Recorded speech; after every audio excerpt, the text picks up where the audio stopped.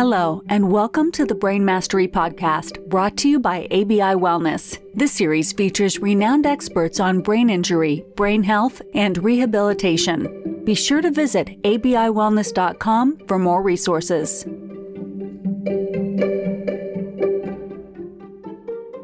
Welcome back to the Brain Mastery Podcast.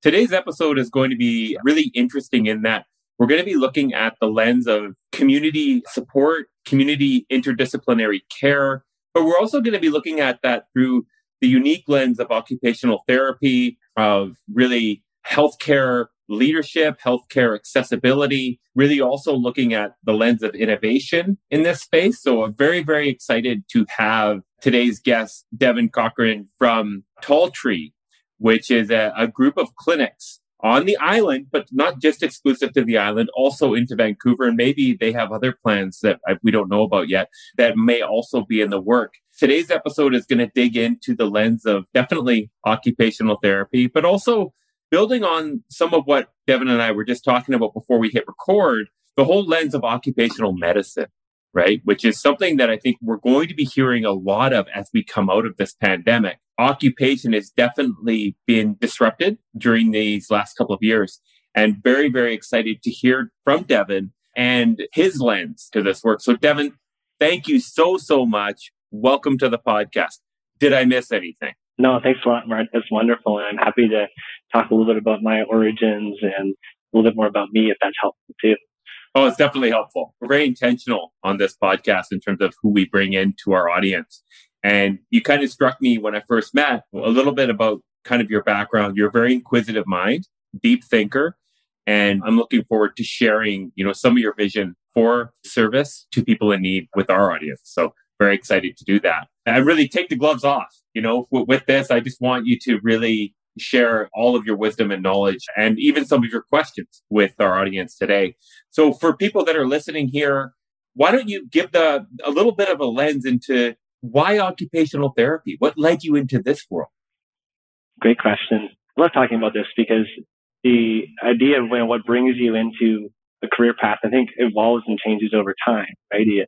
I've now spent 8 years being an OT, and I think my idea about why I became an OT has shifted in that. But I think what it was about 10 years ago now was that, I finished university. I was looking for a career in healthcare, and I wanted to do something that really connected with how I thought about health, which is that we really have to be engaged in real life and meaningful activities to be healthy.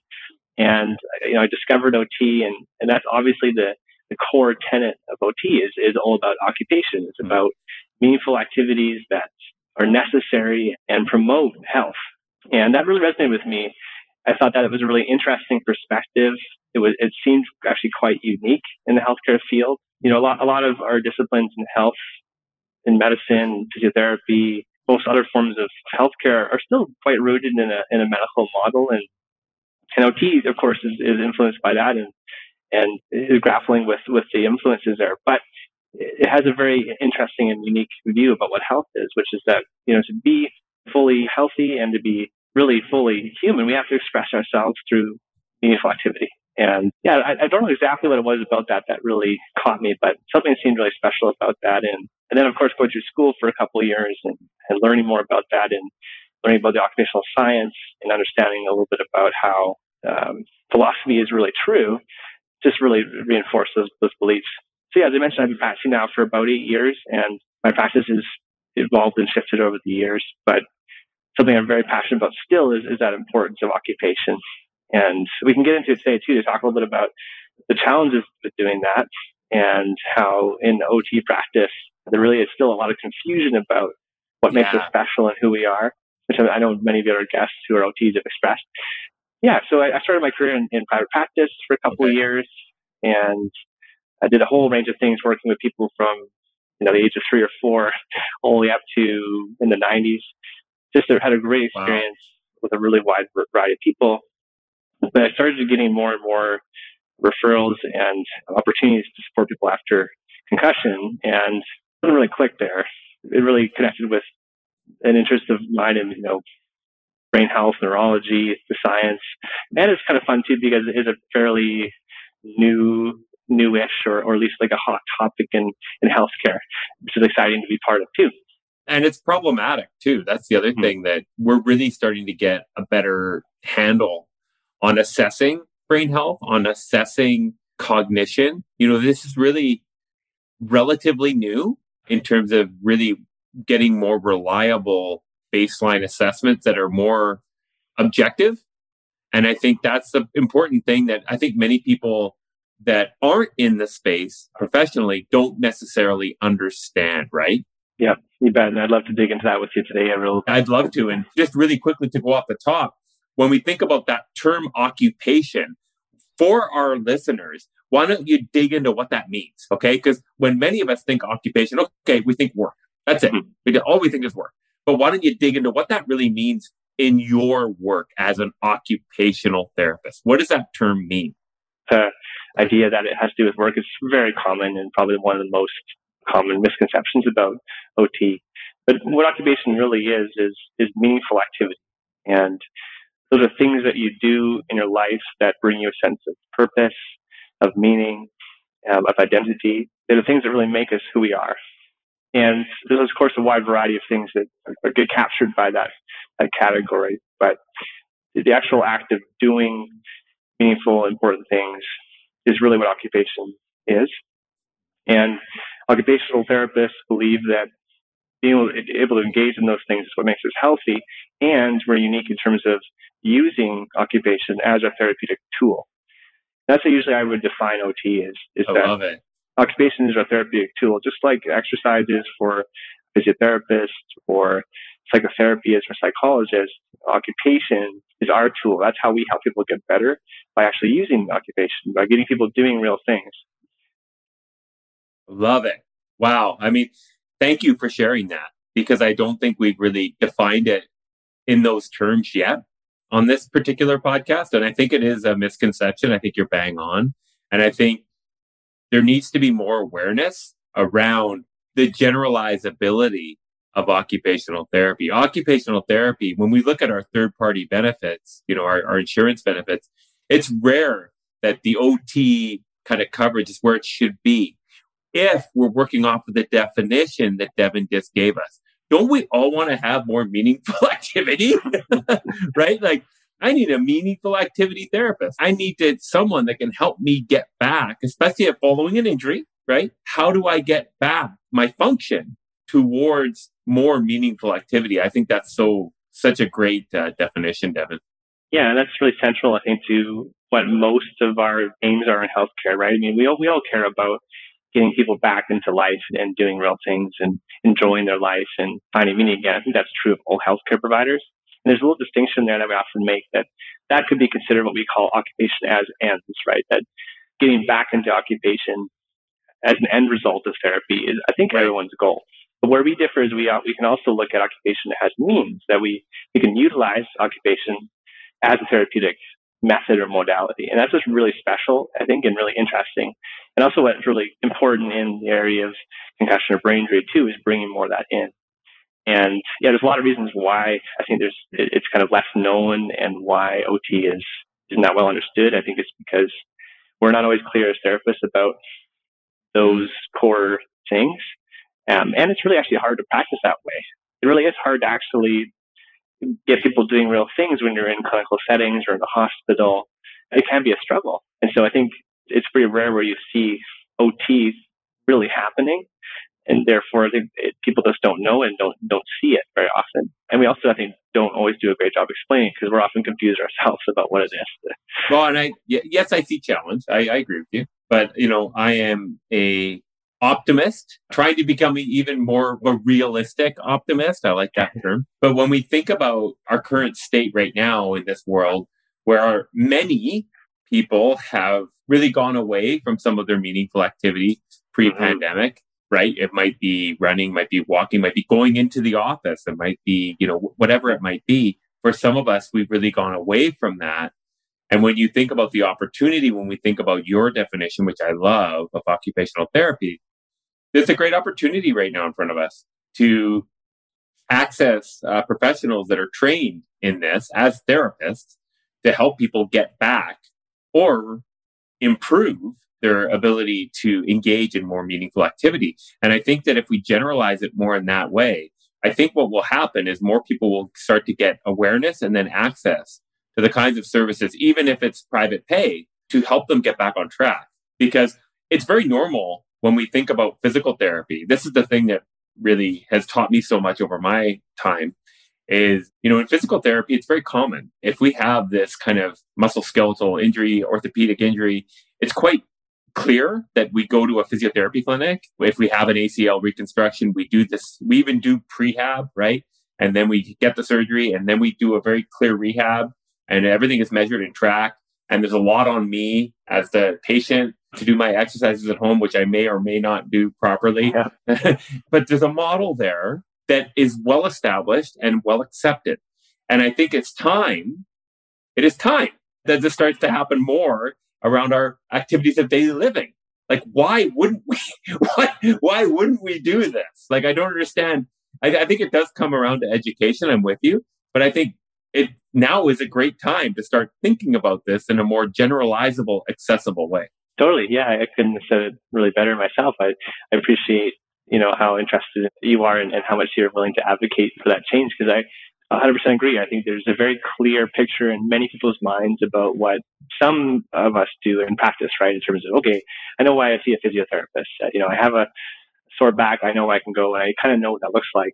And it's less clear for OTs, but you're right. There's very wide applicability where OTs are useful and valuable. And yeah, in terms of our current situation with many people's lives right now, coming out of a pandemic and facing, as you put it, a lot of deprivation in terms of what they're able to do, that's our bread and butter, right? That's what we love to support people with. And we know how important getting back out running and getting back in the workplace and all these things are for how you feel and your actual health. 100%. And I think that, I'm very optimistic about it because I think it's there. I almost feel like occupational therapy has a marketing issue. It's not marketed very well. If it's marketed more into your definition, I think people are much more aware of this. And then with the awareness, because we know it works too, just like physiotherapy, when used properly, it works and it works well.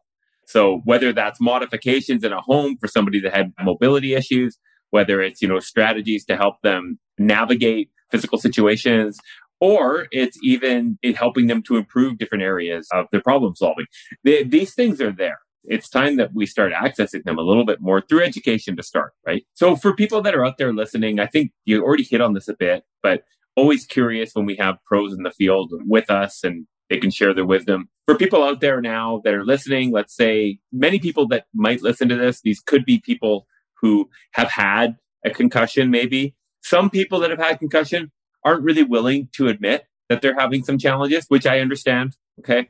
I was talking with an audiologist earlier and just asking her some questions. And she's like, when somebody starts to experience hearing loss, it takes them 7 years to admit it themselves on average.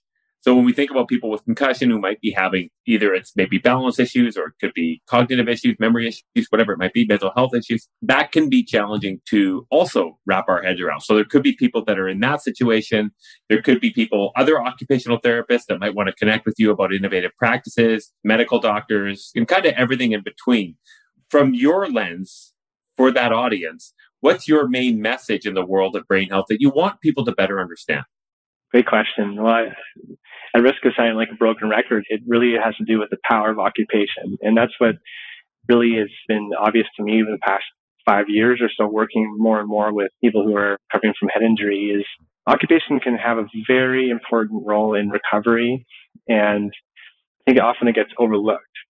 And so, doing real things to help people get better. So maybe I can clarify what I mean by that, so getting someone engaged in a hobby or something that they're interested in, or getting them back to work, carries just as much therapeutic value, I think, than doing physical exercise, or doing a cognitive rehab program online or something like that. And oftentimes it's even better. At least that's my belief. I think my main message is really that we need to really focus in on using real functional activity, really namely occupation, as a therapeutic modality when it comes to recovery after brain injury and any kind of recovery ultimately from injury or condition. And like I said, we've already kind of talked a little bit about the importance of that. And it's really just an application of that importance to a subset of people.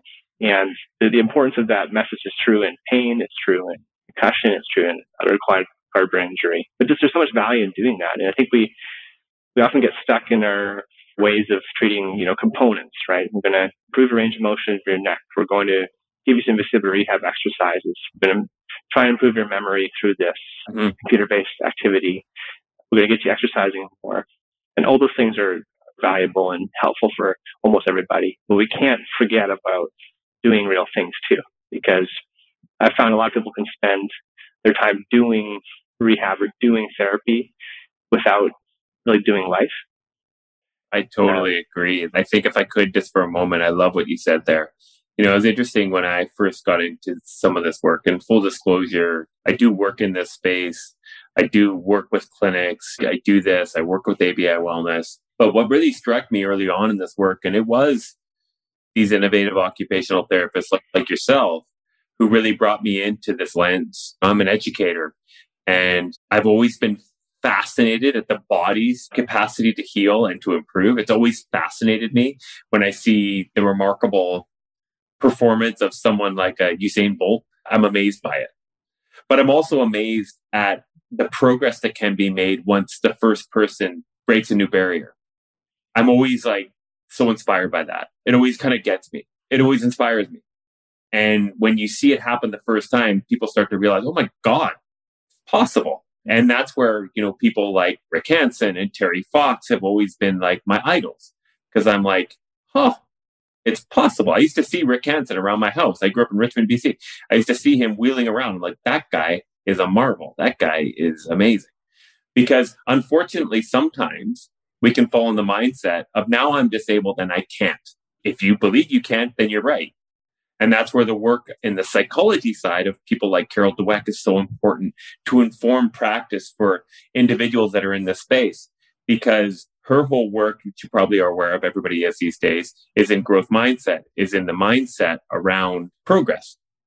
And it's really this process of praising the effort towards a worthy goal. And that's where I just couldn't agree more. When I think about occupational therapy, I've had family members who have had struggles where they really needed strategies and compensations in place to enable them to even navigate their own home. And what a beautiful thing that you can have to give them somewhat of that still independence to be able to do certain tasks around the home as independently as possible. But the part that I'm fascinated by, and I marvel at that still, but I'm still interested in, before we surrender completely, let's make as much progress as we can. In my mind, I have the Rick Hansens sitting there going, you know how much he worked out? You can't wheel that far. It's not possible for someone to wheel that far. Terry, you can't run on that one leg. You can't.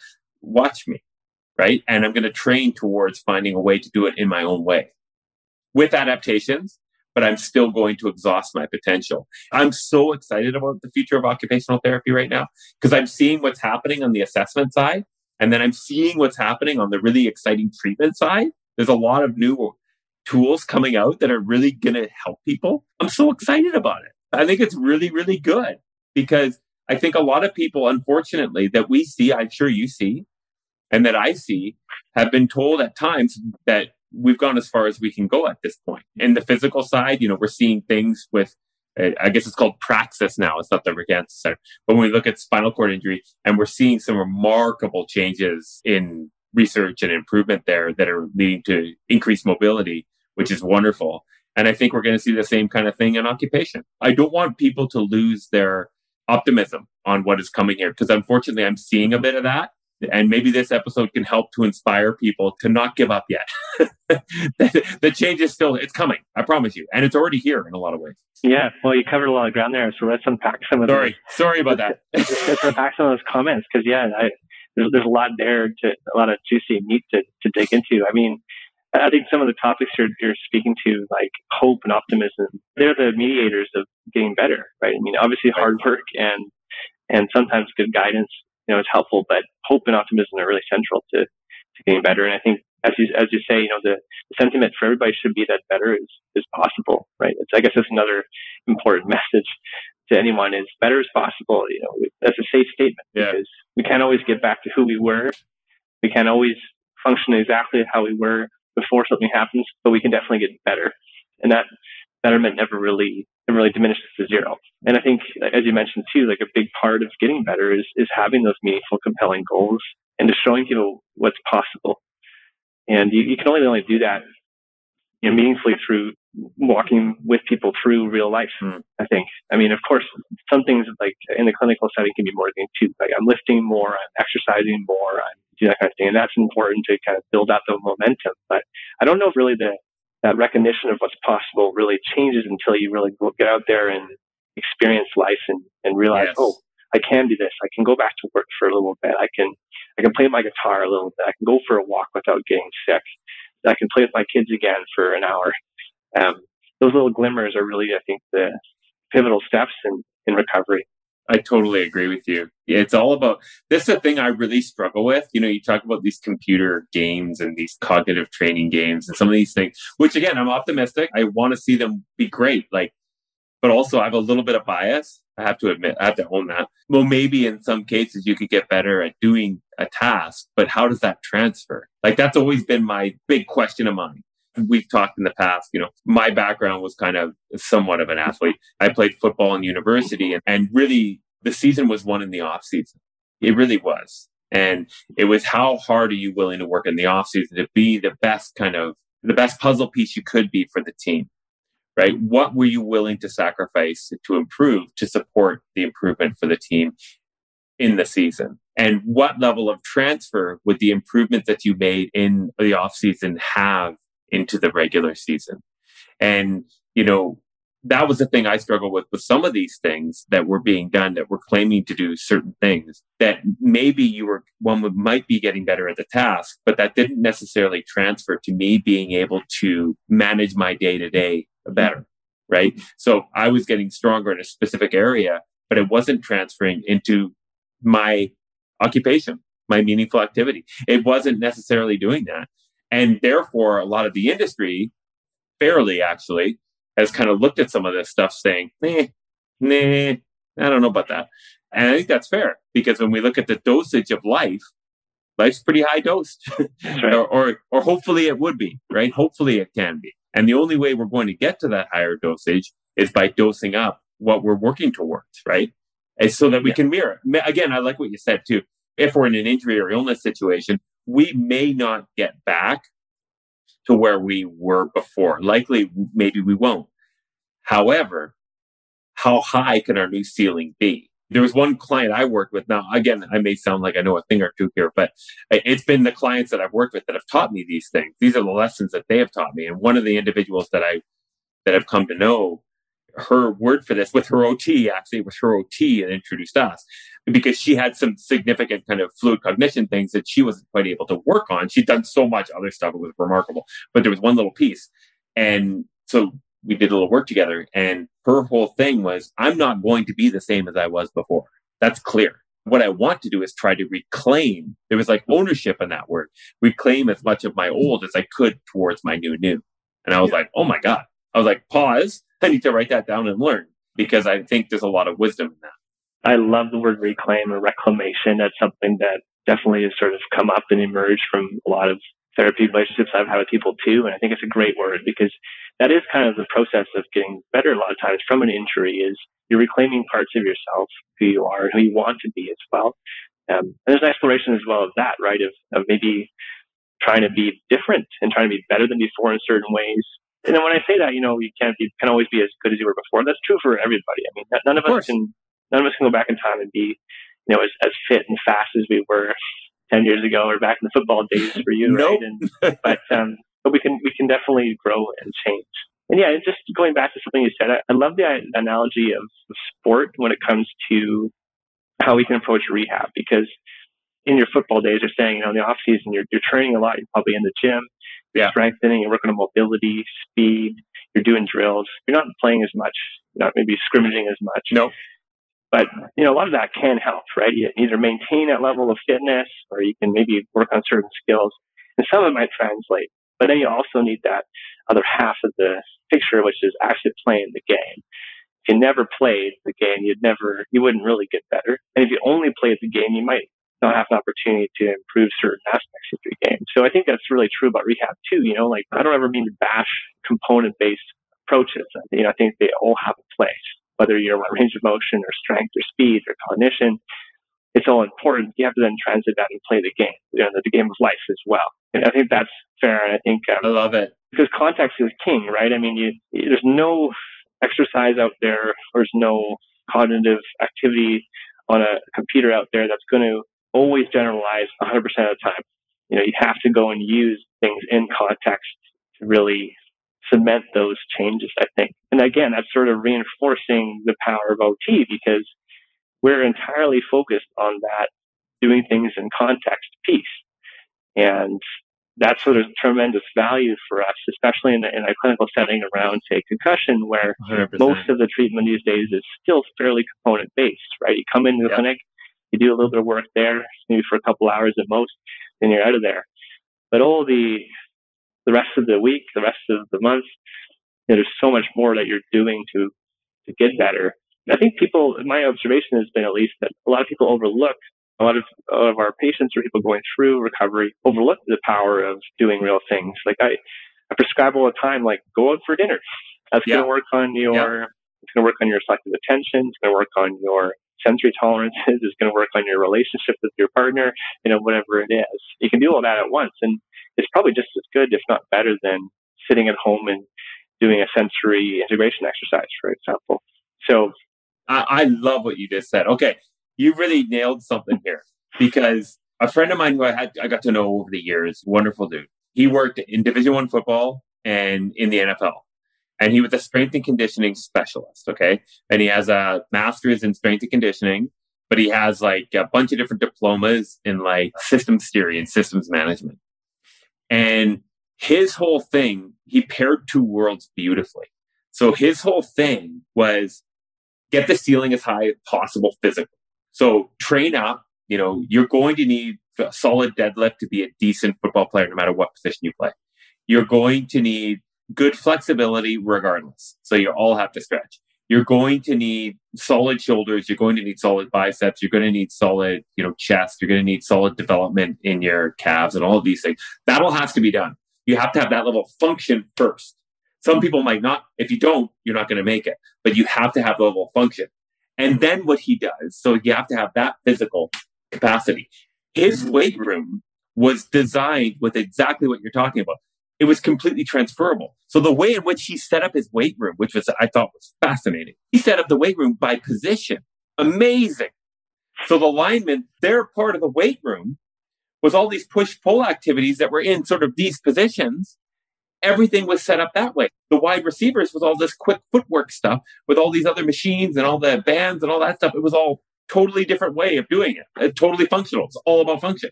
Because why are we spending so much time? If we have the capacity, why are we spending so much time on our back doing this?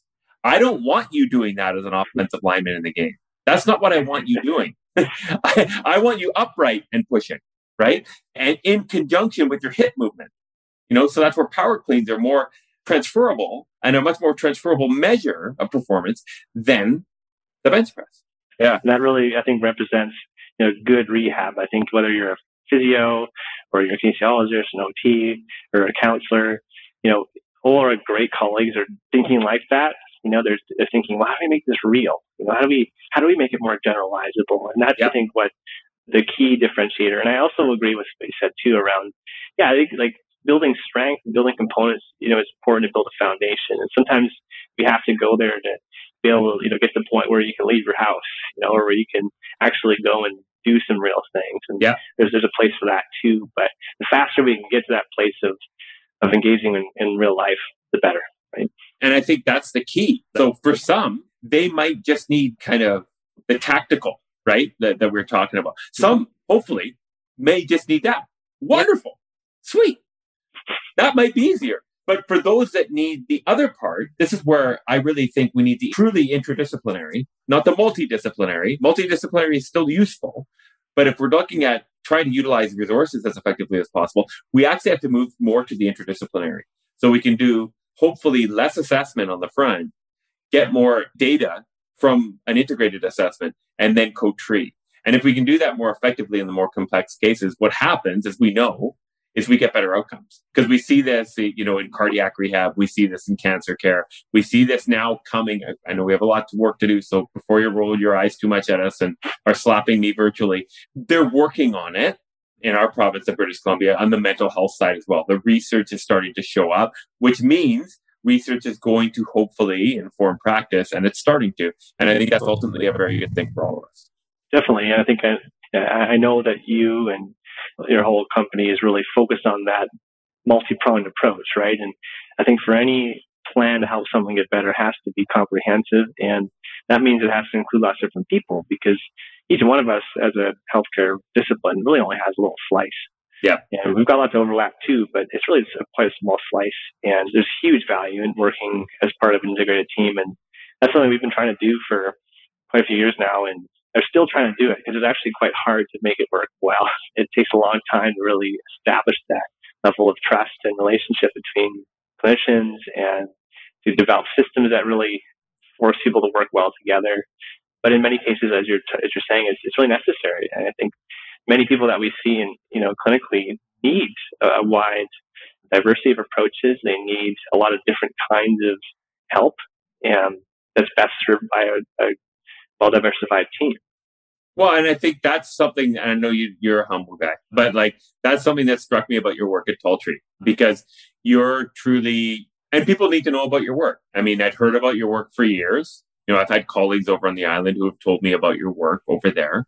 And then when I went to the website, I'm like, why do I keep hearing this name? I don't know, what they do really. And I dug into it and I went, this is really interesting, because they truly are seemingly on a quest to provide alignment in care as efficiently as possible, from medical doctor to massage to chiro, I believe, to physio, even into OT, and even into mental health practitioner, even into other more generalizable wellness activities. And I'm saying that's a good thing, because where we can lose people, it's all fine and dandy for you and I to talk on a podcast, and at the end, everybody goes, oh, that's great. But when the rubber meets the road and I need help now, if I can get most of the help I need in one place, that's better. That is much better for me. And that's the business we're both in. So why don't you talk a little bit about that? Because I think that's really important. Sure. Yeah, I'd love to. And as an organization, one of our main missions is to really be the almost everything clinic. So to really satisfy that if you have an issue, you can come to us and we can help, and we can connect you with other people outside of us who can help you better if that's the case. Because one of the hardest things for anyone who's going through a health issue is to find good quality help and make it simple. And connecting that with concussion, my first couple of years of practice, I saw people with one organization, and then they might be seeing a physician somewhere, they might be seeing a physiotherapist somewhere else, they might be seeing a chiropractor somewhere else, and then also going to see an optometrist in another place. And it becomes quite a mess. And it's really difficult to work, not impossible, but difficult to work well as a team when you're not in the same place.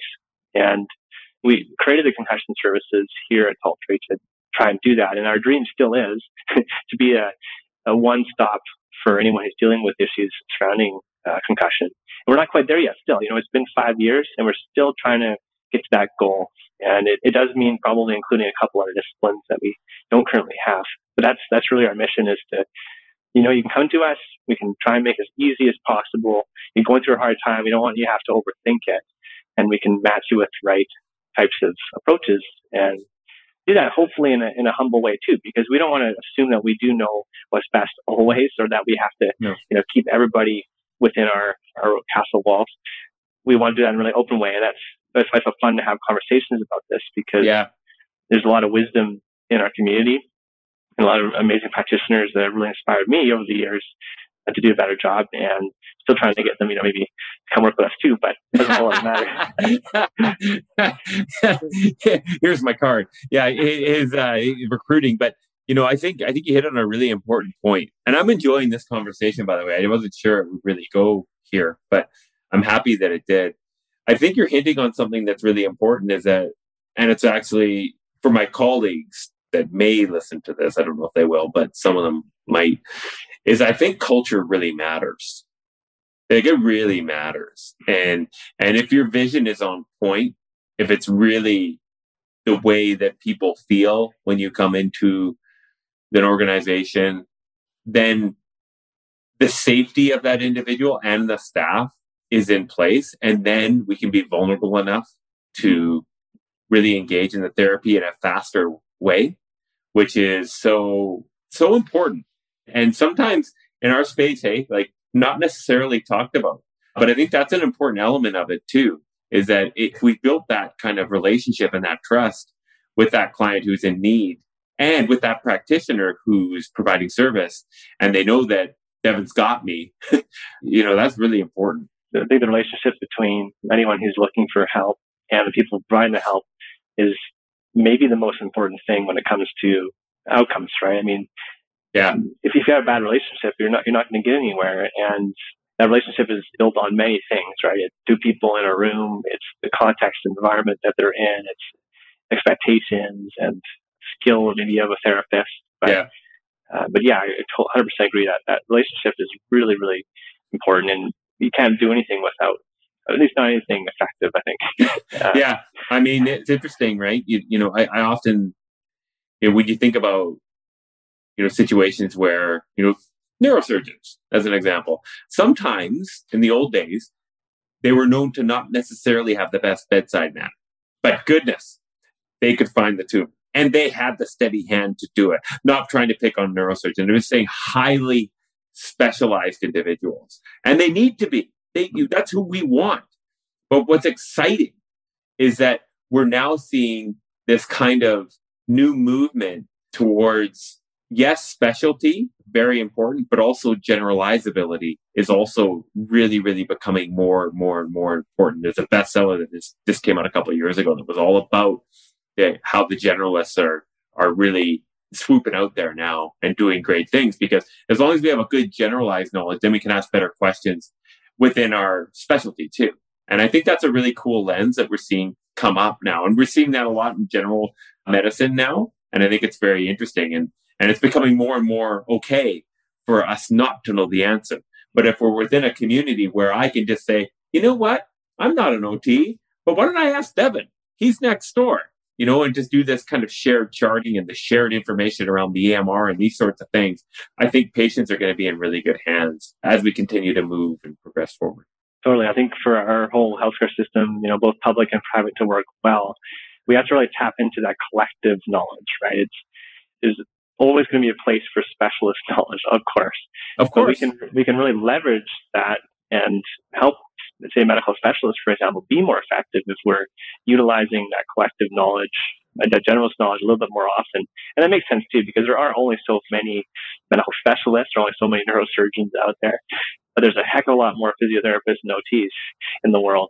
And I think that's maybe another shift that I hope for as well, and I think is happening in healthcare, which is the recognition that there's just as much help to be had from primary care, from a lot of us working in rehab, as there might be from waiting a couple of years for a medical specialist appointment, for example.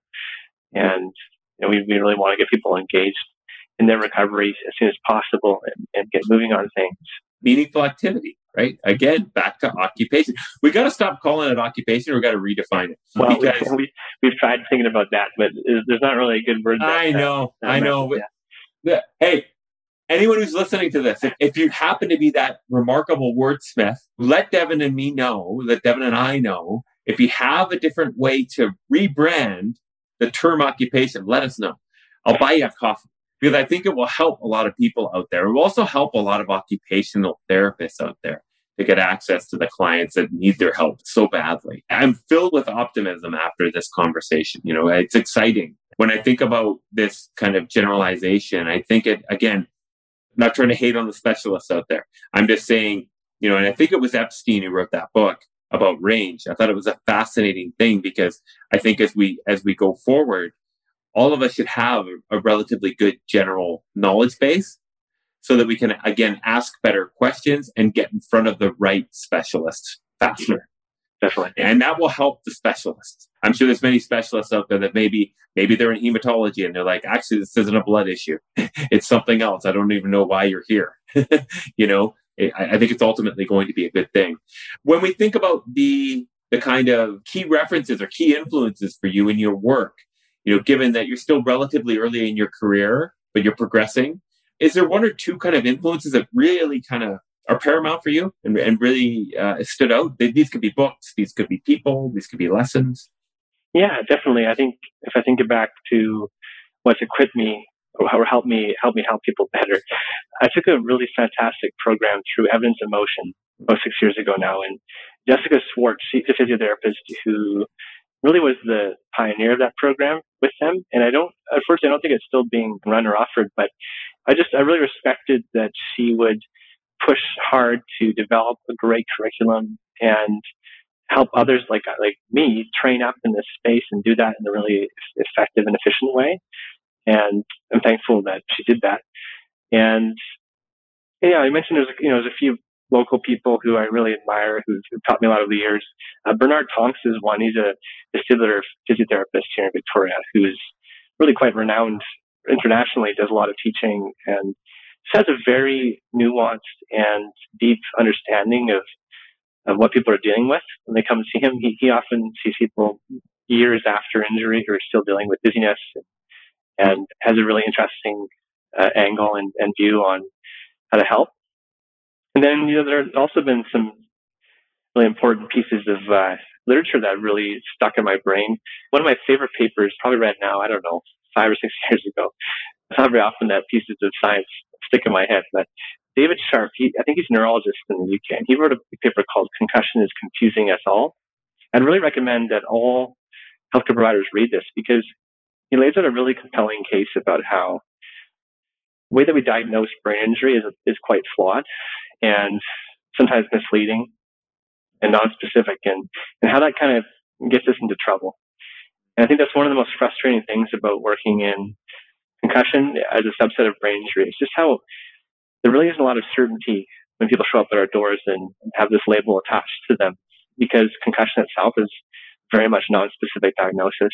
It's a good read because he lays out a good system for how we might think about brain injury as more of a spectrum and really try to differentiate things a bit better.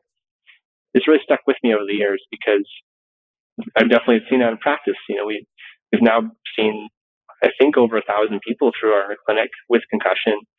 And you can imagine with that number of people, there's a lot of different presentations and a lot of different reasons why people are looking for help. Yeah, they're all labeled with concussion as the issue. And so I would really recommend that paper. That one stuck with me quite a while. And I'm sure there are many other influences that I'm not thinking of on the spot here, but of course. So those are three that come to mind. That's great. And then for you, we kind of gave you the crystal ball for the world of brain health in the future. What does the future look like? If you could have it your way down the line, what does it look like? Riffing on that idea of differential diagnosis, my dream would be that someone can come and see a medical provider, and that provider can really assess and understand precisely what's happening for that person. In the context of concussion, what that means is having enough data to understand what's really going on. Has the brain injury actually occurred or not, which is actually a very common and difficult to answer question. Is there sensitization happening for this person, and to what degree? How much is anxiety and stress playing into this? Is it a mood problem? Is trauma something we want to look at? Is there a neck injury? Is there a vestibular injury? Is there sensory integration problems? Or there's something more physical going on. Is this from endocrine, autonomic, or immunological problems happening? These are the kind of questions that we're all thinking about as clinicians that we can't answer almost in any case. And so we struggle through it. We do our best. We apply general approaches to help people get better, and most of the time it works fine. But to really actually tease that apart would be a brilliant thing for us to have. And I think there is quite a bit of work going into this, especially in the field of cognitive assessments and balance assessment and exertion assessments. But we know a little less about how to do the other pieces, and there's still a lot of gaps to fill to be able to do that. But yeah, my hope is by the end of my career that we have a good differential diagnosis for people that come see us, that we don't even use the word concussion anymore, except for very specific things. Yeah. So that we know we're treating and we know we're trying to accomplish together. Because the topic for the conversation would be around, well, what are the pros and cons of using a label like concussion? What does that do to people?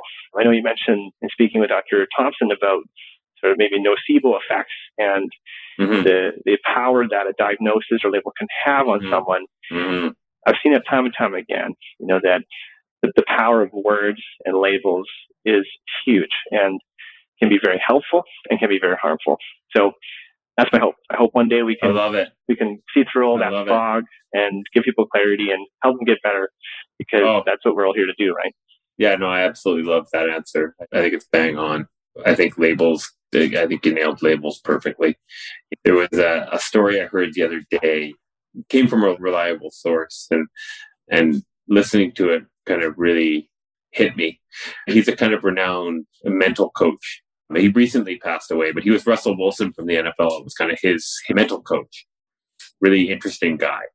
And tells a story about this one kid who grew up in a kind of a tough town, and his mom had a single mother, and the single mom kind of said, you got to go to school. And at one point in your life, you got to try to go to college. You got to take the SAT test. But he never went to school, and he never kind of, really focused too much on it. And, he went and took the SAT test because his mom was on his back about the damn thing. And he didn't go to school, so he didn't expect much. Turns out he gets a 1400 on this SAT. Like, oh my God, I'm smart. What the hell? Well, I better start acting like I'm smart. So he goes back. He goes, well, what do 1,400 people do? They go to school and they go to class. So I better start going to class and I'm smart. So he gets going to class. He goes to school. His grades are right. Goes to college. Ends up building this amazing technology company, doing really well. He's super wealthy. And about 15 years down the road, the SAT company contacts him again and says, oh, we had a huge error with 15 of the tests. You actually got a 720. Belief is a powerful thing. That really kind of struck me. It was like, whoa, that's a powerful story. And I think it's very true when we think about effort, right? When we think about, the goal attainment theory, that's something we'll get into at another podcast, but I think a very important area of therapy and rehabilitation. Effort without a clear goal is not a good thing, usually, ever, really. So, I want to thank you, man. I know we spent a lot of time on this, and I wasn't expecting it to go this long, so I'm sorry, but it was just, we got into a lot of stuff, and it was a lot of fun. I really appreciate your vision for this work. I appreciate your commitment to service. That's kind of what hit me off the bat with you, and I'm sure is reflective of your team, the team over there at Tall Tree. I want to encourage people that might be in need of services to look you up. For other occupational therapists out there, reach out to him. Okay. He's inquisitive. He's a very kind of introverted, thoughtful guy, but once you get him going, watch out. He's very passionate about his work. So I do encourage people that are listening, if you're even new to OT, if you're open to it, to reach out. It is a smaller network, but it's growing because we all want to get better at getting more meaningful activity done in our days. So anything else you want to finish on, Devin? I would just say thank you very much, Mark, for the opportunity to talk about this and for the kind words. I'm always thrilled to have conversations like this, and I love meeting with other OTs and anyone really who's interested in doing good work in this space, and in particular the power of occupation, as we've discussed a few times today, and in really pushing the envelope around what does belief have to do with someone's recovery, and how do we craft good narratives with people and really do things in a nuanced way. That's really exciting to me is where the research is pointing around those topics. And yeah, I'm really pleased to be talking about it and to have anyone reach out to me anytime. It's always fun to chat about this stuff. Great. That's great. Oh, me too. And so if you could, at the end here, we'll have these in the show notes to everybody so you can make them clickable. But how do people get a hold of you? How do they get a hold of Tall Tree? If you wouldn't mind. You bet. Well, you can find us online at talltreehealth.ca. Our concussion services are a subset of that, concussion.talltreehealth.ca. And you can email me anytime. It's devin@talltreehealth.ca. Easy as that. Love it. That's great. Well, thanks again. We'll see everybody on the next episode. If this one held value for you, please, please, please download it, share it within your network. Sometimes you never know when someone might need to hear a message like this from Devin. So please, please share it. You never know where other people might be at. So have a great day, and we'll see you on the next episode. Thanks, Mark.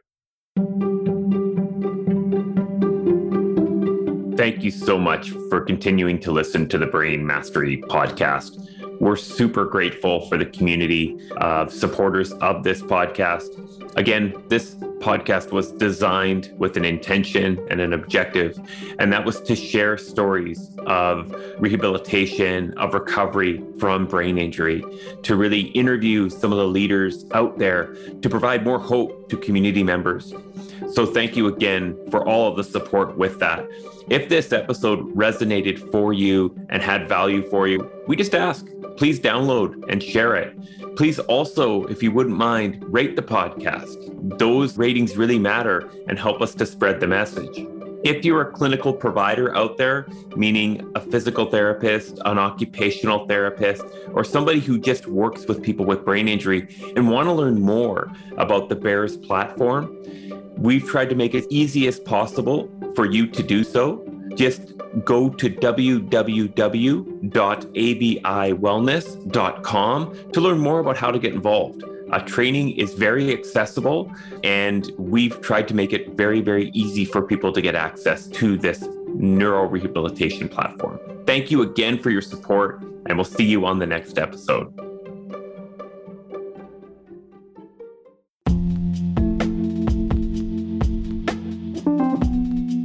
The statements made regarding the BEARS platform and ABI Wellness have not been evaluated by the Food and Drug Administration. The efficacy of the BEARS platform has not been confirmed by FDA-approved research. The BEARS platform is not intended to diagnose, treat, cure, or prevent any disease. All information presented here is not meant as a substitute for or alternative to information from healthcare practitioners. Please consult your healthcare professional about potential interactions or other possible complications before using any product. The Federal Food, Drug, and Cosmetic Act requires this notice.